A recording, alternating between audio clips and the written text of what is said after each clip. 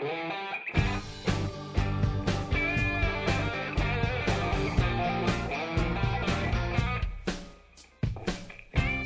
to the Housing Matters podcast, brought to you by the California Association of Realtors and the Center for California Real Estate. Greetings, everyone, from the California Association of Realtors. This is your weekly Housing Matters podcast for June 17th. This is Leslie Appleton Young, CAR's chief economist, and I'm joined by Oscar Way, senior economist at CAR. Good afternoon. And Jordan Levine from CAR. So I think the first thing that we should probably talk about, just because I'm gloating a tiny little bit, is what happened to the Fed at the Fed this week. And as you probably know, they decided not to take any action. Jordan, what do you think is going on with the Federal Reserve Board of Governors? You know, I think it's all the jobs report. If you remember our episode 1, I was obviously a late adopter of the no rate hike in June. So yes, Leslie definitely nailed that one above me. But, you know, I think it all comes down to this weak jobs number. I think when you look at inflation and things like that, some signs that is stabilizing and supportive of a rate increase, but that really, really lackluster jobs number really killed it. Now, earlier this week, I don't know if you both heard Doug Duncan, the chief economist from Fannie Mae, speak. What was his kind of take on what the Fed is going to be doing? Because I know they're obviously watching that as closely as anyone. Definitely. Of course, the Fed has been wanting to increase interest rate. We kind of have the sense that they want to, because they want to increase interest rate so that, you know, if there is any sign of this economy slowing down, the Fed funds rate would be something that they will use as a tool to help the economy comes up. But at the same time, of course, as Doug said before, the interest rate is not only determined by Fed funds rate, but it's determined by also capital flowing into the bond market. There is the short-term interest rates and the long-term interest rate. The short-term interest rate is mainly due primarily to the adjustment in the Fed funds rate. But the long-term interest rate is due to capital flowing into Treasury market. When a lot of capital, foreign capital specifically, flowing into the safe haven in the U.S. Treasury, that tends to push the bond prices up a little bit. And because of the inverse relationship between bond prices and the yield, usually when bond prices go up, we'll have lower yields. As such, last week, towards the end of the week, I believe the 10-year Treasury yield got all the way down to about 1.64, and which is the lowest that we have seen in the last couple of years. And the 30-year fixed rate, 30-year yield went all the way down to 2.4, which is, I believe, the lowest that we have seen since the 70s or the 80s. So why don't we bring this around to the mortgage market and talk a little bit about mortgage rates. Jordan, where do you think we're headed there? Yeah, well, I mean, going back to what Doug said, and I think he put it very, succinctly, was that regardless of what you think the Fed is going to do, and he was of the mind, I think, that they were going to raise at least one time this year, but he really said that the Fed funds rate really only affects the short end of the yield curve, meaning that it really only influences those short-term rates. And so even if the Fed does, raise that short-term rate, he was projecting that we would have mortgage rates that would remain in the kind of 4% range. He was saying all the way through the end of 2017, and I think there's some appeal to that argument because, as Oscar noted, I think the long end of that debt curve or the yield curve really are a function of global capital flows, and I don't see those easing up anytime. Yeah, I think that's a really good point, and I certainly concur. In fact, I don't think rates are really the issue with the California housing market right now. I mean, certainly buyers, and particularly first-time buyers, are looking at what is their monthly nut going to be whenever they go out and look at homes, and I don't think they're going to be disappointed by the rate environment. That really isn't the issue. It's really more inventory and affordability. So let me segue into our news for this week, and that is that we finally finished crunching the numbers for May sales and prices. And I'd like to start out with kind of the sales environment and ask, what do you guys think? How are we looking so far this year? Now, the May data is what we have, and the latest sales statistics shows that we are still above the 400,000 mark at a seasonally adjusted basis, which is not bad at all. In fact, it's actually the highest that we have seen so far this year. Of course, there are other factors as well. Supply is a big issue. We have always talked about supply. And Leslie, you are absolutely right. Interest rate, if it adjusts by 25 basis point, 50 basis point, it's not the biggest problem to the housing demand. And we're looking at a monthly fixed rate mortgage in May of 3.6%. I mean, that's right. That's pretty nice. Right, and I don't see rate going up high by maybe not even about 4% before the end of the year. But at the same time, when we have increase in sales and not enough supply, we also have this problem with imbalance between supply, which put competitiveness in the market, which tend to push home prices up a little bit. And as such, if you take a look at the median price in May, we're actually at $518,760, which is about 6.3% higher than last year. Again, to put things into perspective, that is the highest that we have seen since the fall of 2007. Yeah, definitely. I think the key is that we're really starting to see these kind of low levels of inventory start to eat into sales, especially when you kind of dip down below the state level. That's where you really start to see things going a bit askew, in the sense that up till this point we've managed to maintain relatively steady levels of home sales, but inventories continue to dwindle, and you're starting to see, especially in places like the Bay Area where the inventory is the tightest, that's really starting to eat into the ability of that region to continue to grow home sales. Yeah, that's a really good point. So you look at the San Francisco Bay Area writ large in May, and sales were down 5.1%. If you remove the Bay Area from the calculation, sales were actually up in Southern California, up in the Inland Empire, up in the Central Valley. So it's this Bay Area, and let me give everybody a little bit of a reality check. The median home price in San Francisco in May was $1.4 million. In San Mateo, it was $1.38 million. In Santa Clara, it was $1.1 million. So you are looking at an area that exemplifies the tightening in terms of lack of inventory, although they're seeing a little bit more inventory because prices have gotten the price appreciation have accelerated so much that affordability is getting to be a little bit of an issue as well. It's kind of hard to separate out in an area like San Francisco, however, because it is the strongest regional economy, not just in California, but in the country. So you have a very high demand, and the jobs that are being created are high income, high knowledge intensive workers. So you have this burgeoning demand, and we've been seeing it for the last 3 years or so, meeting a supply that's fairly fixed. And that's, being played out in these kind of median home prices. Is there any relief in sight? Well, of course, we look at a few things. We can take a look at existing housing stocks, existing inventory. For one thing, we want to question whether existing homeowners, whether they are planning to put their house up on the market. Now, anecdotally, I've heard at the national level, we're seeing some increase in supply. And at the state level, we are seeing a little bit of an improvement. Maybe because of a couple reasons. Those sellers or those homeowners who want to they want to move to their next home, they're looking at the interest rate level as an opportunity to put their house up on the market and move on to the next home, maybe.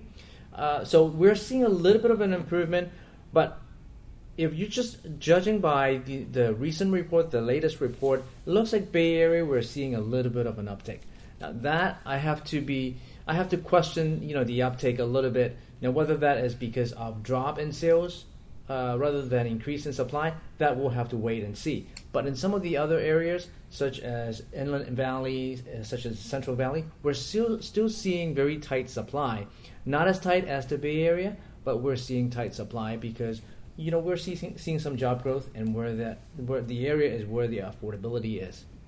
Yeah, I mean, that's the big question that I have is that, we always talk about how tight inventories are now and how we're well below what we see in a normal market. And so maybe I just wanted to throw out to you guys what you think about, what constitutes normal moving forward. We've got all these kind of cyclical issues where folks, have lost homes during the downturn and can't get back into the market. We've got people who own homes now and don't want to sell because they don't want to turn around and be a buyer. All kinds of structural issues associated with, public policy at the state and national level.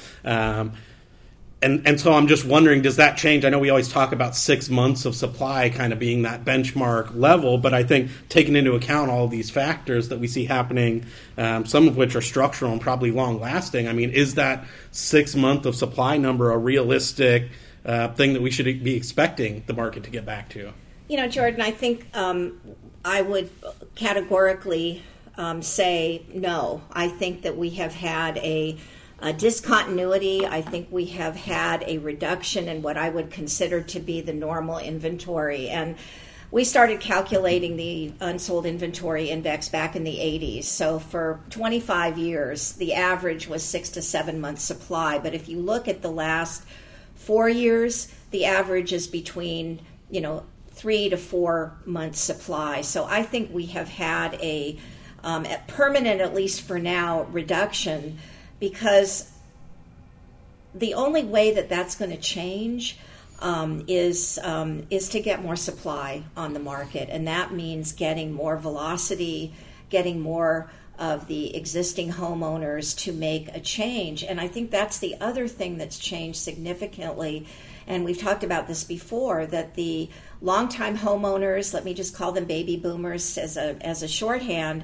are staying in their homes much longer. If you look at the turnover rate for the housing stock in California in the mid to late 70s, we were turning over about 8-9% a year. And today it's half that.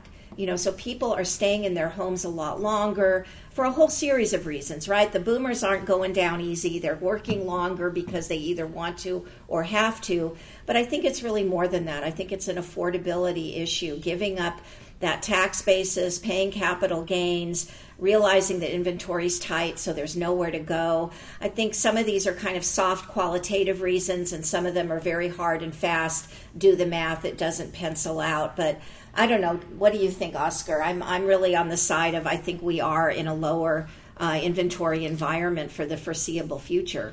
And I agree with you because we have a structural issues as Jordan and Leslie mentioned. The demographics are changing. And the 20 years ago, 30 years ago, of course, we have very affordable home price, and at the same time, we don't have a gap between the different demographic generation. When I say a gap, we obviously know, and we talked about this before, the baby boomers tend to be a bigger population compared to Gen X, and then we have a bigger generation, which is the millennial. So the Gen X is right in the middle, and they're the smaller population. The problem with Gen X is, of course, many of them bought their properties during the a couple of years before the Great Recessions, and the Great Recession hit hard.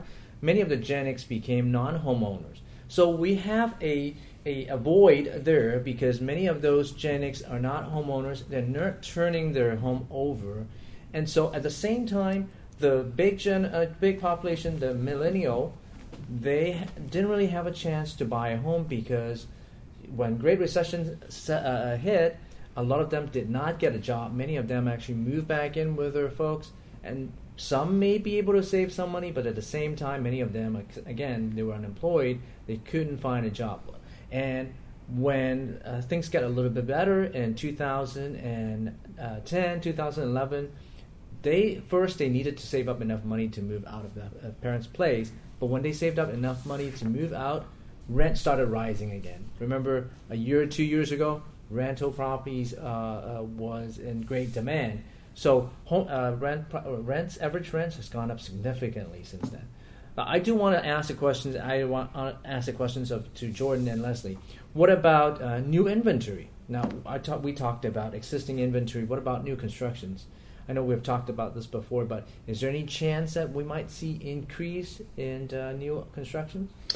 Yeah, I'm definitely of the mind that we're going to see ongoing increases. We've had a pretty good run of new building permits up to this point in time. A big chunk of those have been concentrated on multifamily, trying to take advantage of these positive trends in the rental market. But we have started to see single family come back around, and I think we'll continue to see new construction. I'm just more dubious about how much of an impact that's going to have. Any new supply is definitely welcome news in California, but the challenge that we have is that we're facing a multi-decade consistent chronic undersupply of new construction. And so even though we're building more now, we've got a huge new supply hole to dig ourselves out of. And so, yes, to answer your question, I think we will see new supply, but do I think that's going to translate into meaningful increases in unsold inventory? That part I'm less optimistic about. Yeah, earlier this week I had the opportunity to participate in a USC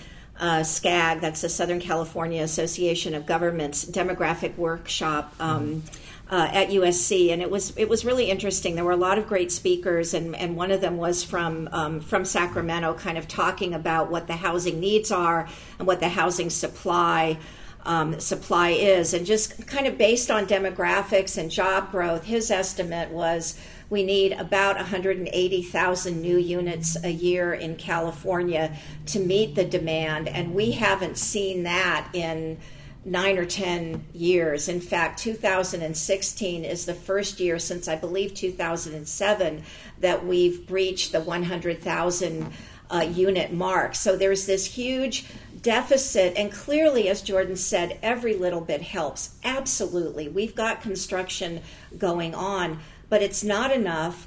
It's not, a lot of it is higher end construction. I mean, it's condos that are at the upper end of the price scale. It's new multifamily, but it's high-end rentals. And so what you're seeing, and I think we'll save this for another podcast, is migration out of California to more affordable areas. And it really is this affordability story that, we've seen it before.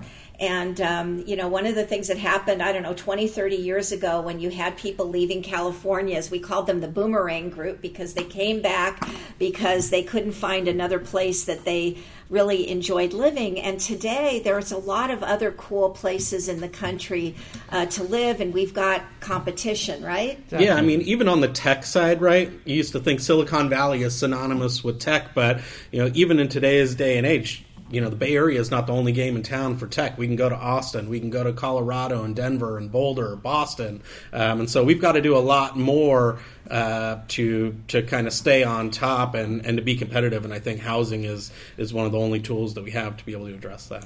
Absolutely, and I think it is going to mean that as we look forward 10, 20, even more years than that you are going to see these other parts of the country, be it, Austin or, the Tech Triangle in North Carolina, or, Portland and Boulder. And there's just a lot of places where you've got people, again, enhanced by technology and enhanced by being able to work at home. And I think you're seeing more and more of that in the newer companies. So California will always be a fabulous place to live and work and play, but we've got competition, and I think you're seeing people that would love to stay here if they can figure out a way. And in a future podcast, we will be talking about programs for first-time home buyers and really how to approach your first foray into home ownership. But I can't lie. Sometimes I feel like I read these statistics and it's time for a martini. Now, Leslie, let me ask you another question. And of course, we just talked about the long-term trend. Short-term wise, are we still pretty optimistic about this year for 2016? We've had to revise our forecast. Our original estimate was that we were going to see sales growth at 6.3%.